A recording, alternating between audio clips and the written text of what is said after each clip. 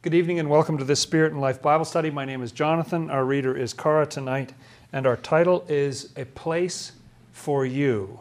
This is a reference to what Jesus says to people, that he goes to prepare a place for us. And we'll also be looking tonight at Abraham. It's interesting that there are a few passages where Abraham is promised that he will inherit the Holy Land forever. Not only will his descendants inherit it forever, he will inherit it forever. And yet, in the New Testament, we see Abraham up in heaven. What's going on? So that's what we'll be looking at tonight. So can you join me for an opening prayer, good friends? Tiny today.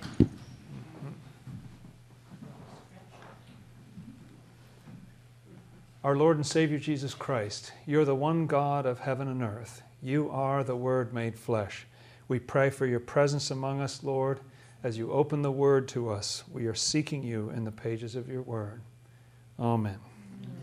Thank you, friends. A blessing to be with you. Sending love out to all of you online and those who are getting the audio and all these different forms, friends on the phone and so forth.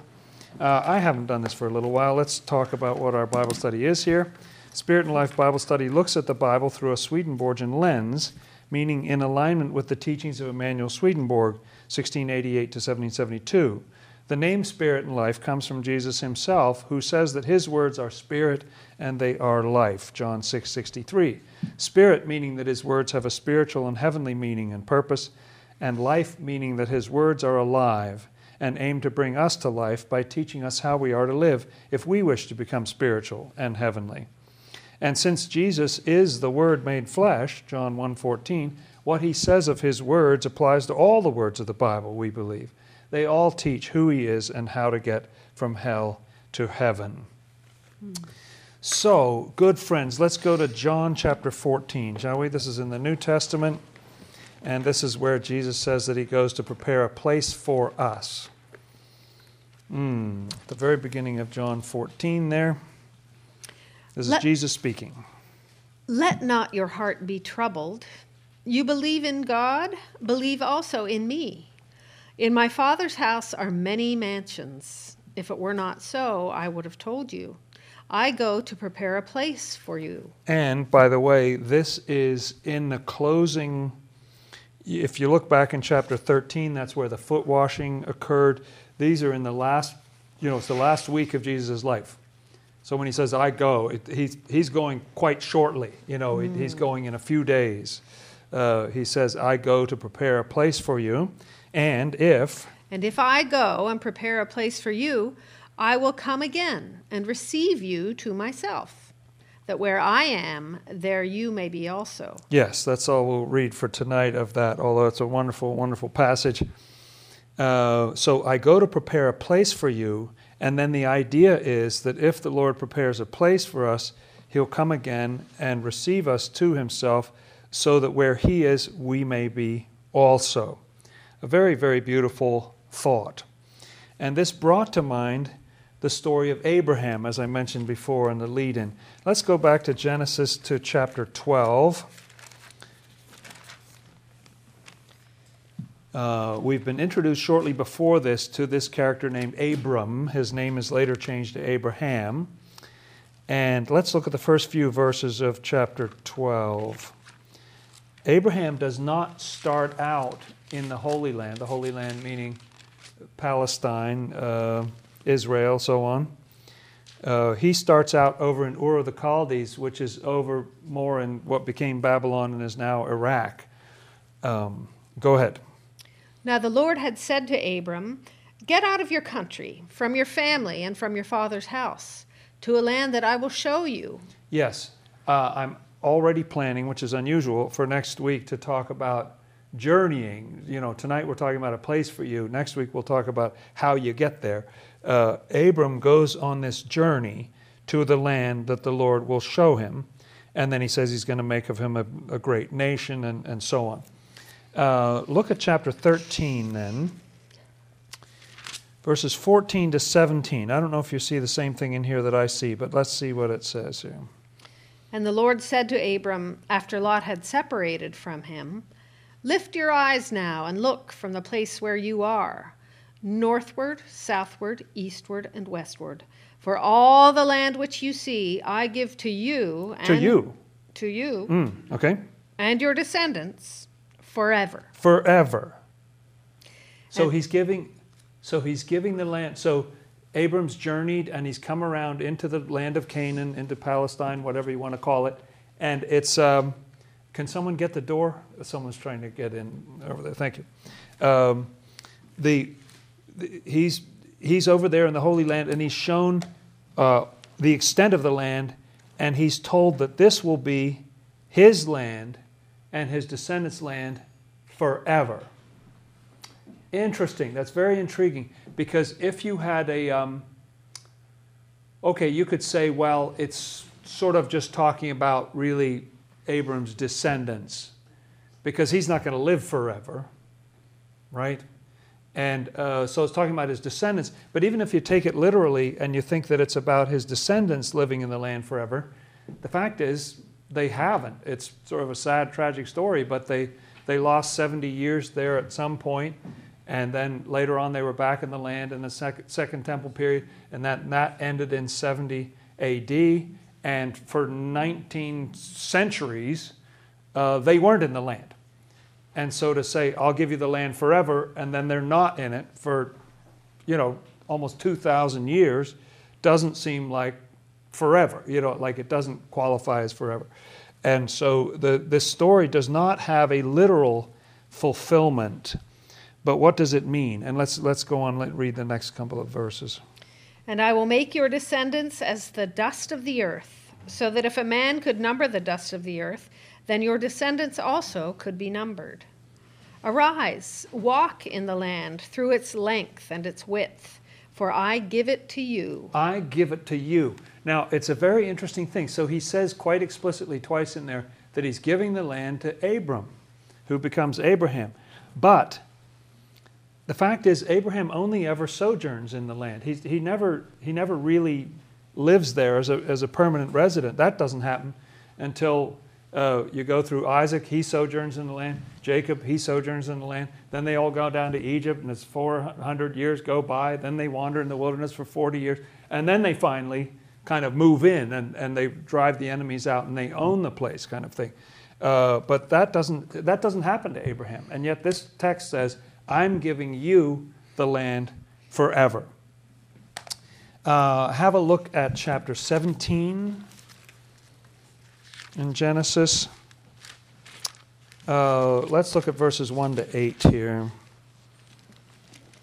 When Abram was 99 years old, the Lord appeared to Abram and said to him, I am Almighty God. Walk before me and be blameless. And I will make my covenant between me and you, and will multiply you exceedingly. Interesting that it says, I'll multiply you. He says it expressly that way. I'll multiply you exceedingly. Okay?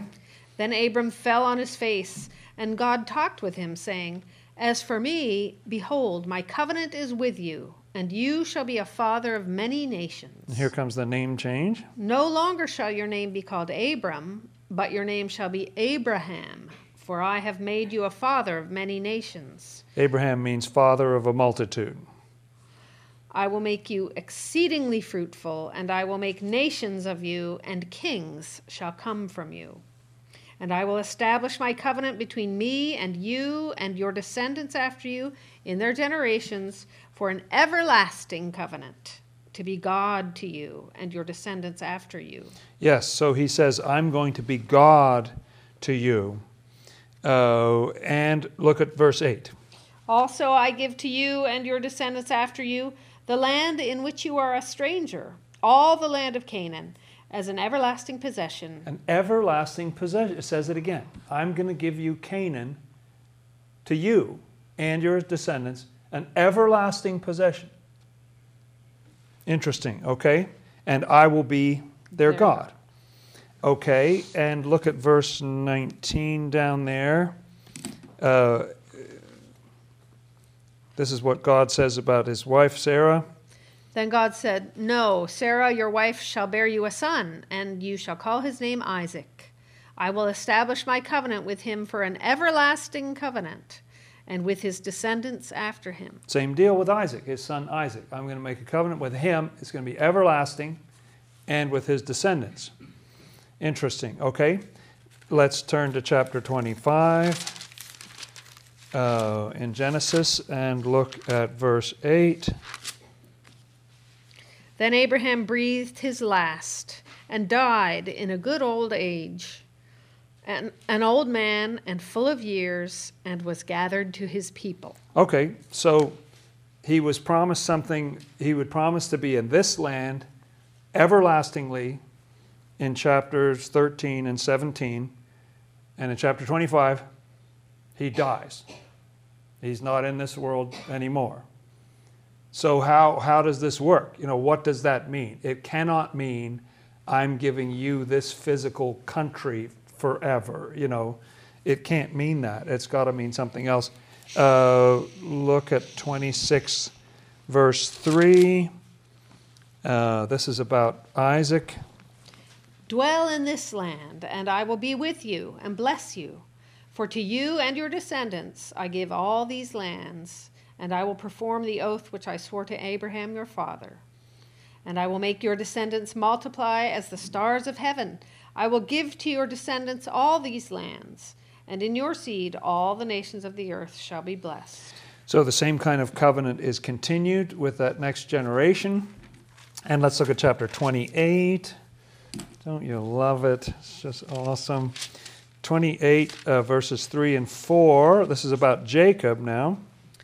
May God Almighty bless you and make you fruitful and multiply you, that you may be an assembly of peoples. Again, it says you. You may be an assembly. It's strange language, isn't it? You may be an assembly of people, okay? And give you the blessing of Abraham, to you and your descendants with you, that you may inherit the land in which you are a stranger. Same language to Abraham. You may inherit the land, even though Jacob isn't, he isn't going to live that long. He'll be long gone before they wander through the wilderness 400 years later and all that. But he says, you're going to inherit the land where you are a stranger now, which God gave to Abraham. Yes. He couldn't ever use it in that way, but he gave it to him. And 10 following down there, verse 10 in Genesis 28. Now Jacob went out from Beersheba and went toward Haran. So he came to a certain place and stayed there all night, because the sun had set. And he took one of the stones of that place and put it at his head, and he lay down in that place to sleep. Then he dreamed, and behold, a ladder was set up on the earth, and its top reached to heaven. And there the angels of God were ascending and descending on it. And behold, the Lord stood above it and said, I am the Lord God of Abraham, your father, and the God of Isaac. Well, actually, Abraham wasn't his father. Abraham was his grandfather. Isaac was his father. But anyway, go on. The land on which you lie, I will give to you and your descendants. And your descendants. I'll give it to you, Jacob, even though Jacob will be long dead when they get into the land. I'm giving it to you and your descendants. Same sort of deal, isn't it? Go on.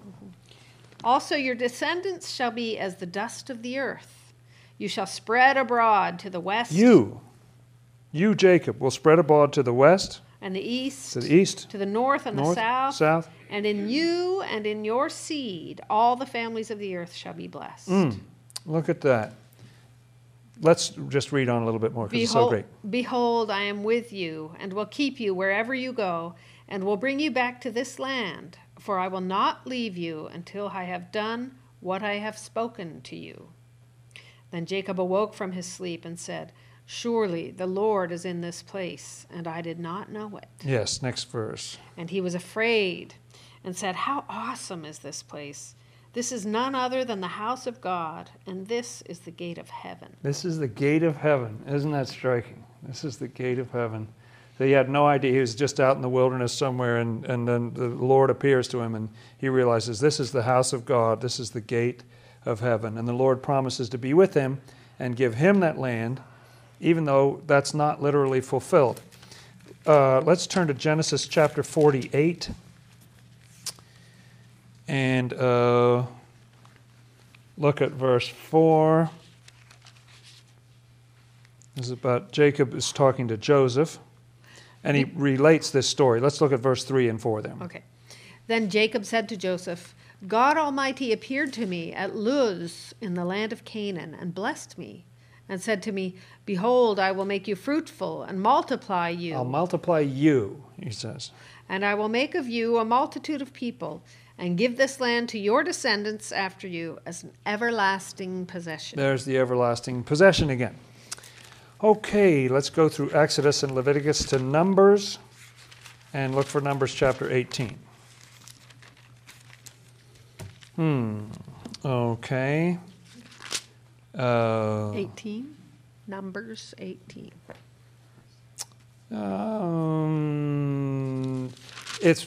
Let's just read it. It's not that central to what we're talking about, but look at verse 19 there. All the heave offerings of the holy things, which the children of Israel offer to the Lord, I have given to you and your sons and daughters with you as an ordinance forever. Forever. It is a covenant of salt forever before the Lord with you and your descendants with you. Yes, to you. So again, you get this idea of forever for you and your descendants with you. So it's not speaking in sort of earthly terms where generally you have one generation and then another generation, and the older generations start to pass away and the new ones come along. You know, this is in a different kind of mode, isn't it? And turn to the right, go to Deuteronomy chapter 11.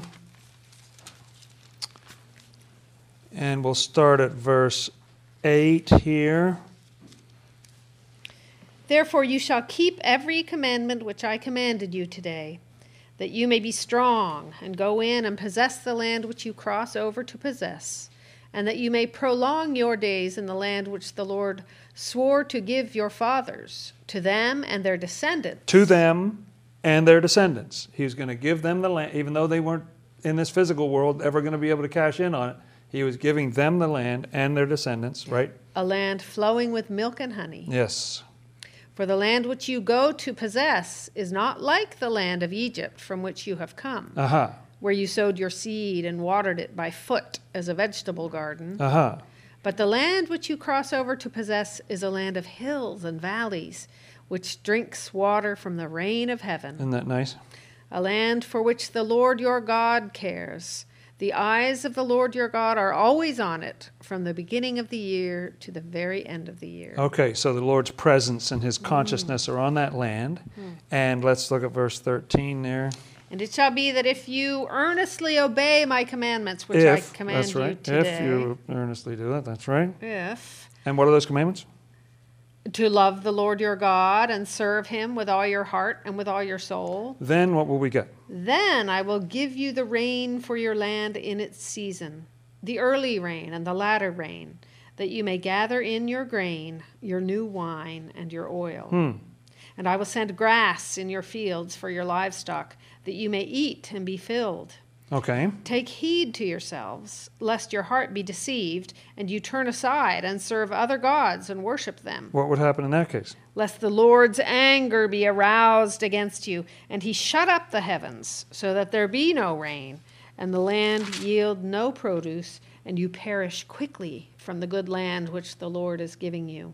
So there is one statement of many, many, that the way that you live your life determines whether you're going to be in the land for a long time or you're not. Are you going to be kicked off the land or you're going to be able to stay there? Is this literally about Palestine? Look at Deuteronomy chapter 30.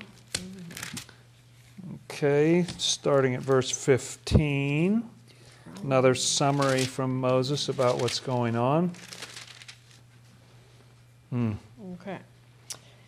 See, I have set before you today life and good, death and evil, in that I command you today to love the Lord your God, to walk in his ways, and to keep his commandments, his statutes, and his judgments, that you may live and multiply. This is weird how people keep multiplying in here, that you may multiply. That's what's going to happen, okay? And the Lord your God will bless you in the land which you go to possess. But if your heart turns away so that you do not hear, and are drawn away and worship other gods and serve them, I announce to you today that you shall surely perish You shall not prolong your days in the land which you cross over the Jordan to go in and possess.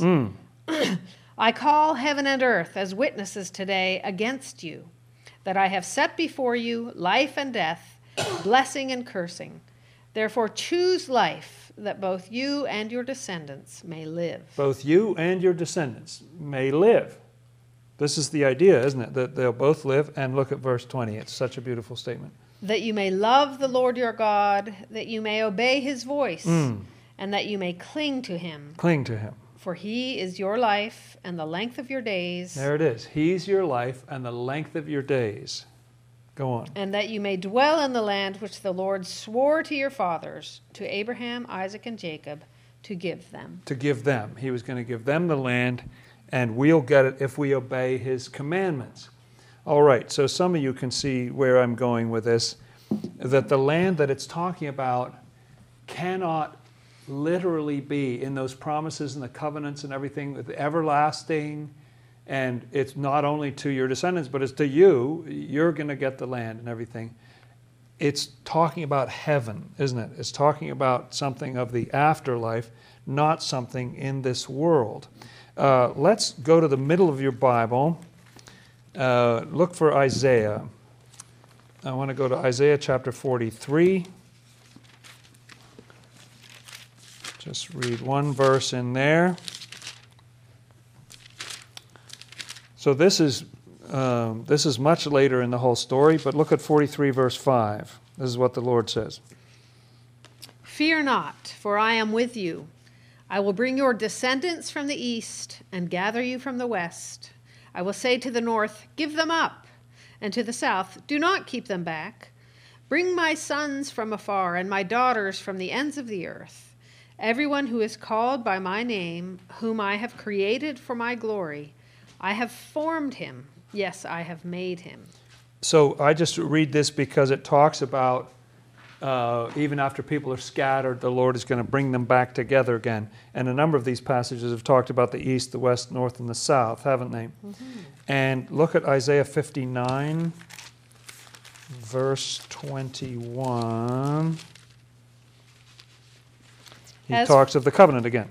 As for me, says the Lord, this is my covenant with them. My spirit who is upon you, and my words which I have put in your mouth, shall not depart from your mouth. Your mouth? Nor from the mouth of your descendants. Okay. Nor from the mouth of your descendants' descendants, says the Lord, from this time and forevermore. Forever. Again, the sense of descendants and forever. You know, your mouth, your descendants' mouth, your descendants' mouths, forever. You'll be meditating on what the Lord says. Okay. So, we read about Abraham, and that Abraham was going to be given a land, and it was going to be a permanent possession for him. And his son Isaac was told the same thing. His son Jacob was told the same thing, that this is how it was going to work. So, come with me now, good friends, into the New Testament and look at the Gospel of Luke. Matthew, Mark, Luke. Look at Luke chapter 16. And let's read this story right here. Oh, no, actually, can you stand it? I want you to go back to Matthew first. Let's look at Matthew chapter 22. That'll be to the left from Luke there. And let's just read verses 31 and 32 first, where Jesus tells people something about the resurrection of the dead. And what does he say? But concerning the resurrection of the dead, have you not read what was spoken to you by God, saying, I am the God of Abraham, the God of Isaac, and the God of Jacob? God is not the God of the dead, but of the living. Wait a minute. So Abraham's living, and Isaac's living, and Jacob's living. So the resurrection. So they're all still alive. Even though in the biblical story we read about how they all died, they're alive. He's the God of the living. And now turn back to Luke 16, and we'll read the parable of the rich man and Lazarus. So start at verse 19 in chapter 16 in Luke. Mm-hmm. And we'll ponder this a little bit here, friends. There was a certain rich man who was clothed in purple and fine linen and fared sumptuously every day. So this is a parable that Jesus tells. But there was a certain beggar named Lazarus, full of sores, who was laid at his gate, Swedenborg says that Lazarus was a Gentile, and he stands for the Gentiles. And he says that the rich man was someone from ancient Judaism because they had the word. What they were rich in, a lot of people read this, and understandably, as about people who have wealth and people who don't have wealth, and I don't think that's a wrong or a terrible way to read it. But a deeper level to it is that when you're rich in the Scriptures, that you have the Old Testament, you have this wonderful, that's what it means, that he was clothed in purple and fine linen and just lived luxuriously every day, just enjoying these Scriptures, enjoying this truth that he had. And there were commandments in the Old Testament to share this with everybody. But here's this beggar named Lazarus who represents somebody outside Judaism, and he was laid at his door full of sores. Desiring to be fed with the crumbs which fell from the rich man's table. Moreover, the dogs came and licked his sores. And what that means is that Lazarus, the Gentile, the people in the surrounding nations around Judaism, were longing to understand what the truth was, but they weren't being given it because ancient Judaism wasn't sharing its texts with others and its understanding. They were enjoying them, but they weren't sharing them. They were supposed to share them. And the sores represent the fact that Lazarus had bad habits. He had evils in his life because he didn't have the truth to cleanse his life. He was longing for it. He wished to have the truth. He didn't have it. So there were problems in his life. And dogs in Scripture correspond to lusts. These are problems that he has in his life because he's not getting the truth. And he's having those problems because someone else who has the truth is not sharing it with him. Okay, go on. So it was that the beggar died and was carried by the angels to Abraham's bosom. Whose bosom? Abraham. Abraham? Where is Abraham? Is he in the Holy Land? That land, he must be in Palestine, right? What did they say? No, angels came and carried him. He's got to be in heaven. Abraham is in heaven. Oh, Abraham is in heaven. The Lord promises him a covenant that this land will be yours, and Abraham is in heaven. Oh, so that wasn't even talking literally about the Holy Land in this world. That was talking about heaven. Heaven was the land where there'd be an everlasting covenant. Because we've seen with Abraham, with his descendants, it hasn't been an everlasting covenant. It's been actually a very rocky story with a lot of tragic sort of things. The Jews being kicked out of this country, that country, the other country, so on and so forth. That hasn't been fulfilled. But this, Abraham is there in heaven. Interesting. Okay, and the rich man also died and was buried, right? Mm-hmm. Verse 23. Thank you. And being in torments in Hades, he lifted up his eyes and saw Abraham afar off and Lazarus in his bosom. So the rich man goes to hell here. That's what Hades means. In the Old King James, it just says in hell. Mm. He lifts up his eyes and so on. And there's Abraham and there's Lazarus in his bosom. Uh-huh. Now wait. Lazarus, we talked about strangers not too long ago in this Bible study. Lazarus was not one of us. He was one of them. Lazarus was a Gentile. And Abraham is touching him. Didn't we hear that you weren't allowed to touch them? You weren't allowed to eat the same food, go in their house, touch their possessions, anything like that. And here's Abraham, and he's just holding him. He's just clinging to him and embracing Lazarus. Wow. So it seems like Abraham is not only in heaven, he's a more compassionate person than he was when he was in this world. Wow. Abraham is in heaven and he's more compassionate than he was. Go on.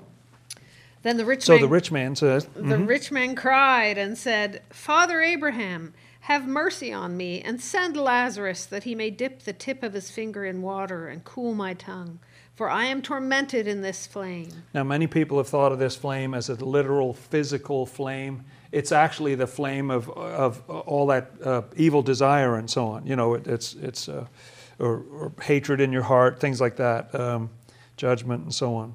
Go on.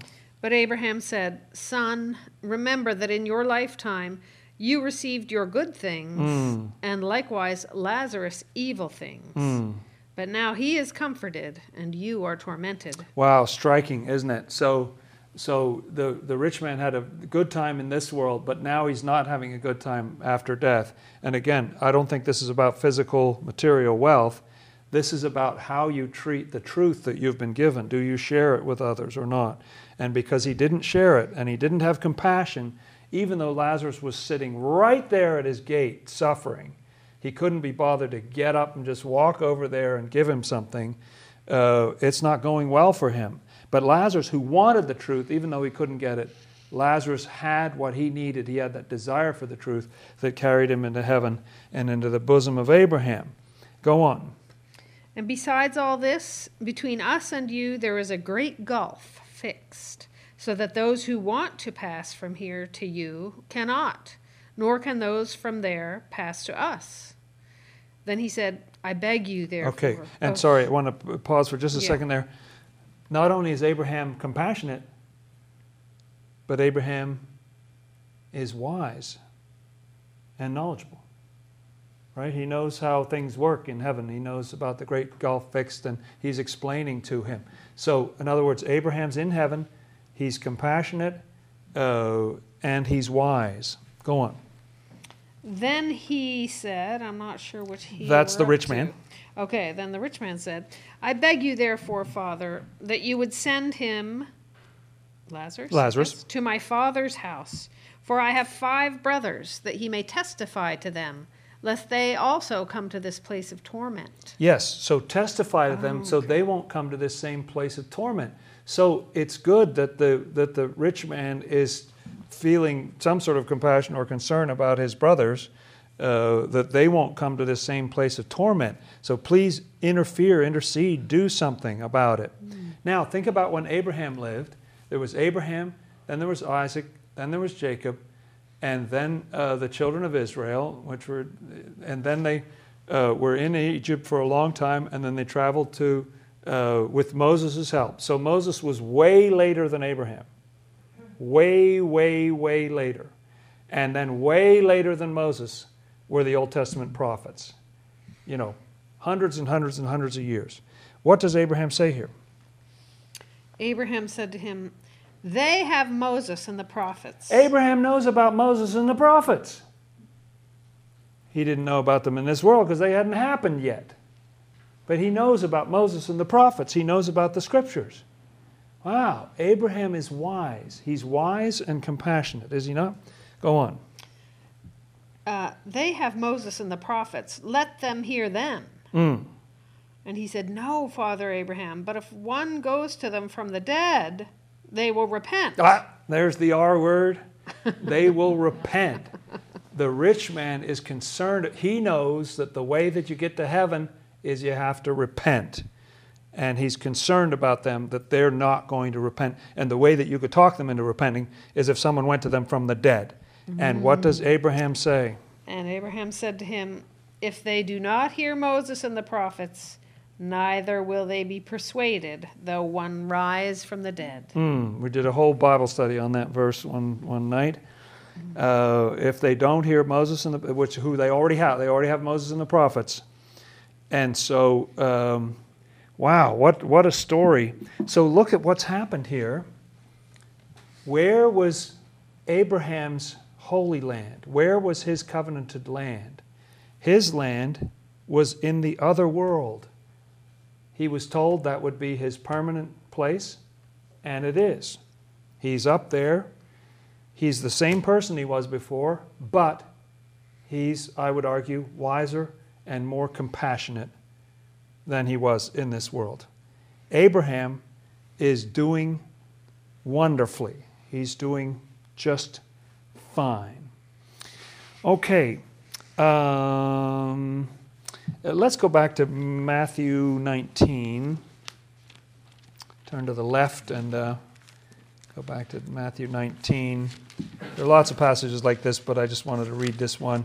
Jesus says in verse 29 at the end of that chapter, and everyone who has left houses or brothers or sisters or father or mother or wife or children or lands, for my name's sake, shall receive 100-fold and inherit eternal life. Eternal life. Eternal life. Yes, and so Scripture speaks quite often about eternal or everlasting life. And in certain passages, maybe we'll just read one of those. Turn to the right. Let's go to, I think it's John 12. Let's see. Is that what I want? No, I might want John 4. Let's see, where is it?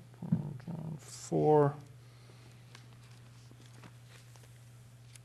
Yes, here it is. John 4, verses 13 and 14 is the one I want. Okay. He's talking to the woman at the well of Samaria. 13 and 14. Yeah. Jesus answered and said to her, "Whoever drinks of this water will thirst again, but whoever drinks of the water that I shall give him will never thirst. But the water that I shall give him will become in him a fountain of water springing up into everlasting life." Yes, everlasting life. And there are various passages. If you look at the different passages about eternal life or everlasting life, you see that they are about whether you're obeying the commandments or not. Same as we saw back in Deuteronomy, that those who obey the commandments will have a long life in the land that you're going to. But if you don't, you won't last long. You'll perish from that land and be driven out. Let's look at an example like that. Okay, turn to the right through Acts and go to Romans there, Paul's epistle to the Romans. Some people think that after Jesus died, all the rules changed or something. But I keep seeing that they didn't. And here's what Paul says to the Romans in chapter 6, starting at the 18th verse there. And we'll read the rest of that chapter. "And having been set free from sin, you became slaves of righteousness. Oh. I speak in human terms because of the weakness of your flesh. For just as you presented your members as slaves of uncleanness and of lawlessness, leading to more lawlessness, so now present your members as slaves of righteousness for holiness. Yes. For when you were slaves of sin, you were free in regard to righteousness. What fruit did you have then in the things of which you are now ashamed?" I love that question. What fruit did you have in the things that you're now ashamed of? For the end of those things is death. But now, having been set free from sin and having become slaves of God, you have your fruit to holiness, and the end, everlasting life. Everlasting life. You see, everlasting life has to do with following the commandments, changing your life, and so on.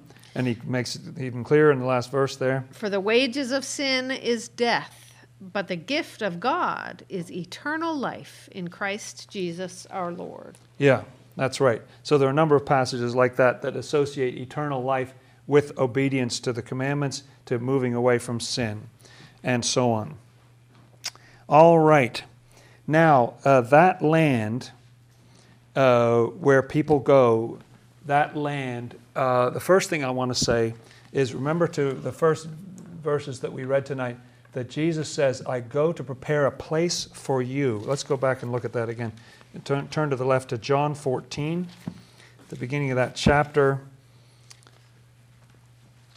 "In my Father's house are many mansions. If it were not so, I would have told you. I go to prepare a place for you. And if I go and prepare a place for you, I will come again and receive you to myself, that where I am, there you may be also." God prepared a place for Abraham, didn't he? And it was interesting that when Abraham died, it said he was gathered to his people, didn't it? He was gathered to his people. And that expression occurs a lot in the Old Testament. So the Lord went and prepared a place for him. And that is a place where Abraham can be together with the Lord, because Abraham's in that compassion, that wisdom that come from the Lord. That's how he prepares a place. Now, it's more specific. What I want to tell you, friends, and I can't really demonstrate it from Scripture, but those of you who are familiar with the works of Swedenborg may have seen these kind of statements before. This amazing thought that he has about the geography of the spiritual world.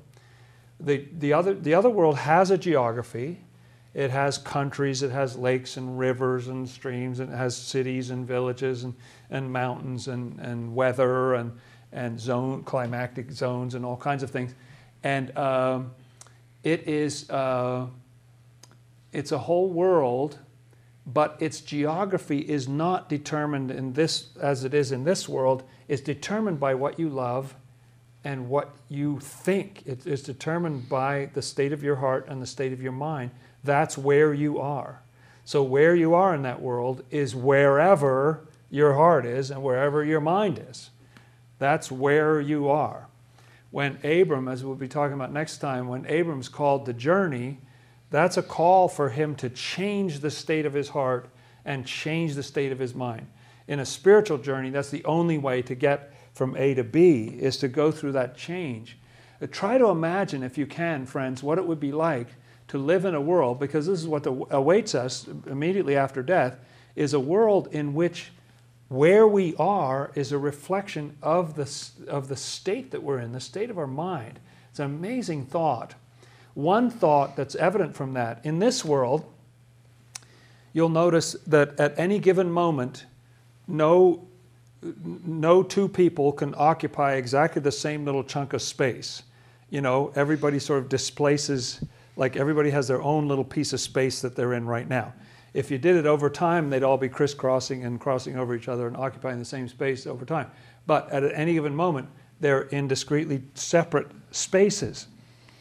This is true in the spiritual world as well, because no one's thought is exactly like anyone else's. And no one's heart is exactly like anyone else's. So even while we're living in this world, we already occupy a certain space that nobody else occupies in the spiritual world. And part of what I hope to convey to you, good friends, this evening is that these are not vague statements. These are not statements about, about Canaan. It's not about people living long ago. There is a place for you individually, each one of you. There's a place that the Lord is preparing for you in that world, and it's unique. It's not the same as anyone else's place. You'll be connected with lots of other people, and there are characteristics, those characteristics we saw in Abraham, of love and compassion, understanding and wisdom and clarity and so on, that are in common, through the heavens and so on.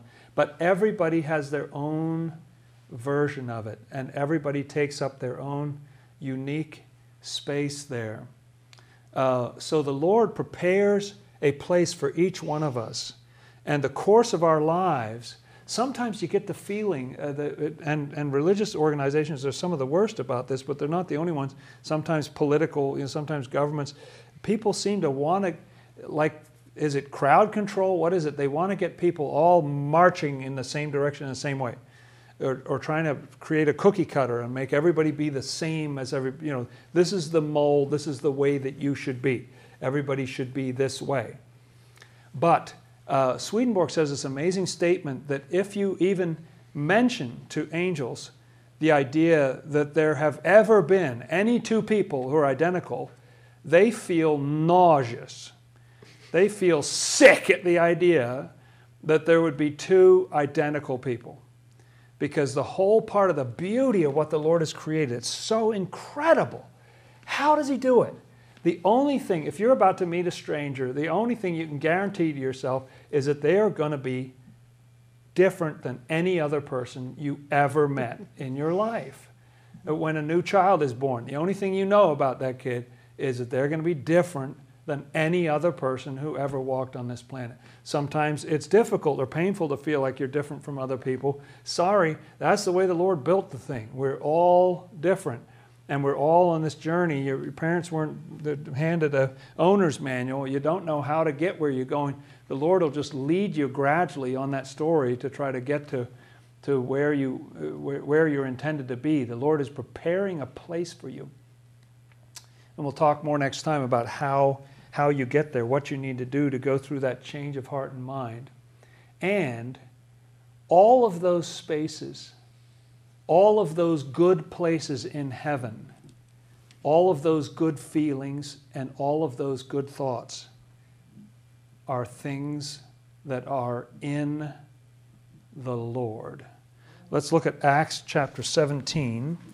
So turn to the right if you're in John there. Go to Acts 17. And what does he say here? Let's just read from verse 24 in Acts 17. God, who made the world and everything in it, since he is Lord of heaven and earth, does not dwell in temples made with hands, nor is he worshipped with men's hands, as though he needed anything, since he gives to all life, breath, and all things. And he has made from one blood every nation of men to dwell on all the face of the earth. One blood. And has determined their pre-appointed times and the boundaries of their dwellings, so that they should seek the Lord, in the hope that they might grope for him and find him, though he is not far from each one of us. Yes. So people grope for the Lord, and it's their choice whether to grope for him or not. But people have the option of groping for the Lord. But Paul says to these Athenians, he's not far from any one of us. For in him we live and move and have our being, as also some of your own poets have said, for we are also his offspring. His offspring. In him we live and move and have our being. Such a resonant, amazing phrase. And that's what heaven is. If you really look at the story at its deepest possible level, Canaan, or that land, that holy land, the land flowing with milk and honey, is the Lord. It's being in the Lord and having the Lord in you. Let's turn to the left to John. I know we're bouncing around a little bit here. Look at John 6, this very strange statement he makes. But when you look at it through a spiritual lens, it becomes so beautiful. John 6, verse 56 is about people eating his flesh and drinking his blood. He who eats my flesh and drinks my blood abides in me, and I in him. Yes, both ways. That person dwells in the Lord, and the Lord dwells in that person. That is what it is to be in the Holy Land. And the space that you take up when he does that will be different than the space that he takes up by dwelling in someone else, and they're dwelling in him. Everybody will have their own. It's not that we all crush in together and all mob around, or something like that. The Lord is having us all go in our own way and develop in our own way. And we're to be connected with each other, and we're to support each other. But we're all becoming different people, and sometimes you sort of feel like, oh, I didn't turn into that person. That's such a shame. You weren't supposed to turn into that person. Look at John chapter 14, 19 and 20. This is just where we were, wasn't it? The mansions of heaven. We've come full circle around here. There's just a little later in Jesus' discourse. A little while longer, and the world will see me no more, but you will see me. Because I live, you will live also. At that day, you will know that I am in my Father, and you in me, and I in you. Yes, that's right. And look at the very next statement. How do you become in the Lord? He who has my commandments and keeps them, it is he who loves me. And he who loves me will be loved by my Father, and I will love him and manifest myself to him. Yes, it's all about keeping the commandments. So what I'm focusing on here tonight is that being in the Lord and the Lord being in us, that's another way of saying this will be your everlasting possession. This is the land that I'm giving you. The Lord, in some sense, says to each one of us, I have a territory that I've marked out for you. Fine if you don't want it. If you want to opt out, I can prepare a place for you in hell, and I'll still bring all my divine love to bear on that. Make it a place where you're among other people who are like you, and you can do certain things you want to do as long as you're not hurting other people. Unfortunately, if your chief delight is to hurt other people, it's going to be a frustrating situation for you, but I'll still prepare a place for you and take care of you there. But if you want to be in me, the Lord says, I've got this territory for you. I think you're going to love it. which is your own state of heart and your own state of thought that's unique. And other people will appreciate what you bring. You'll appreciate what they bring. And all together it'll be like this symphony. It'll be like this rainbow of color and so on. That's what the Lord's trying to create. Look back at 14, verse 17. The Spirit of truth, whom the world cannot receive, because it neither sees him nor knows him. But you know him, for he dwells with you. With you. And will be in you. And will be in you. Dwells with you and will be in you. Something about Abraham's journey, something about the children of Israel, the pillar of cloud and fire that goes along with them as they wander in the wilderness. The Lord is with you and will be in you. You know, like as you're journeying towards the Holy Land, he's with you. When you get there, he's in you and you're in him. That's the goal that he's headed for. Turn to the back of your Bible and just a little bit before the book of Revelation. See if you can find 1 John chapter 3.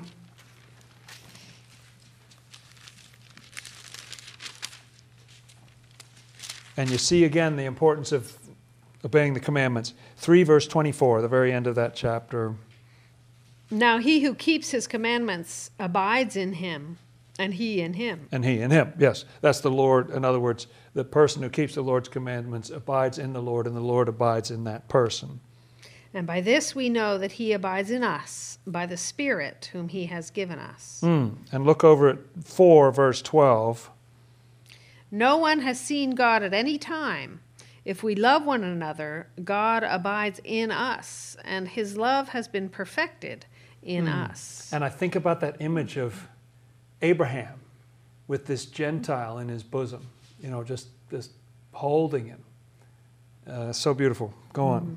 By this we know that we abide in him and he in us, because he has given us of his Spirit. Yes. And we have seen and testify that the Father has sent the Son as Savior of the world. Whoever confesses that Jesus is the Son of God, God abides in him, and he in God. And we have known and believed the love that God has for us. God is love, and he who abides in love abides in God, and God in him. Yes. If you abide in love, if you're able to stay coming from a place of love, then the Lord dwells in you and you dwell in the Lord. Because it's not a place. So many people kind of can't help but sort of think in a concrete way. We're all prey to this, where we think it's just a place. Heaven is a place, and if you could just get into that place, that would be fine. But really what it means when it says the Lord is going to prepare a place for you, means he's going to prepare a state for you, a state of mind and a state of heart. That's what it takes to be in heaven. If you're not in that state, if you're not thinking those things, it does you no good to be amongst the angels. That doesn't feel good at all. We have to be in that state. The Lord goes to prepare a place for us. So, Abraham's promised land is heaven. It's the only thing to me that makes sense of those passages. Why would you say to him, I'm giving you a physical country that you'll be long dead before anybody related to you ever inhabits in any kind of permanent way? Makes no sense. And yet we read again and again, the Lord is giving that land, and he says to the people, I gave this to Abraham, Isaac, and Jacob, and yet, they died long before, they just sojourned there and everything. It makes so much sense that promised land is heaven. Aren't there gospel songs that say that kind of thing? Of course it's heaven. And in fact, it's not just heaven, but that promised land is the Lord. A little harder for us maybe to wrap our heads around that, but it is the Lord. Swedenborg says this beautiful statement that the Lord constitutes heaven and the angels merely populate it. Such a great statement. So it's not that the angels are heaven. It's that they're in heaven because they're in the Lord. Because the Lord is what makes heaven. And Swedenborg describes seeing the vastness of heaven. It is so unbelievably vast that there's just no It'll never be filled. In the infinity of God, can you see that if you're infinite love and you're infinite wisdom, there's an infinite amount of space in there for different people to be different people and to grow in that unique love and that unique understanding. There's infinite space. It's endless. So that's why Scripture talks about us being in the Lord and the Lord being in us. And isn't it beautiful that the Lord just sums that up in that original verse that we read from John 14, that I go to prepare a place for you, and I'll come back, and I'll bring you there, so that where I am, you may be also. So simply put, but there's a lot to that. And we'll talk a little more next time about how we might be able to get to this place that's prepared for us, to our own holy land, to our own Canaan. Thank you, good friends. God bless. Let's close with a prayer. Yes? It's not just in heaven, it can be here on earth too, if we fight to live that life here on earth, right? Yes, the question was, it's not just in heaven after we die. Like when I die, I can be in that. That's right. It's a spiritual state here on this earth. That's absolutely right. And we can fight to be in that. In fact, we have to fight to be in that state while we're here in this world. And I think Abraham's journeying is a picture of that effort to come into that state while he's here in this world. And he sojourns there. And then after he dies, he goes to the place that his spirit has been. And the whole purpose of heaven on earth is to have a whole bunch of people who are doing that and turning this into heaven down here. Don't just wait for the retirement plan, cash in soon and often. Yes, thank you, friends. Let's close with a prayer.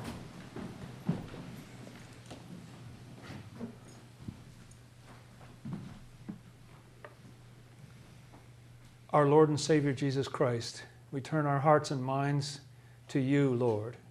We thank you for that vastness that you are, the hugeness of your love and of your wisdom. Thank you showing us what it was like for Abraham to grow in you, to grow in compassion, to grow in wisdom, and giving us that glimpse of him in that other world, holding Lazarus in his bosom and loving him.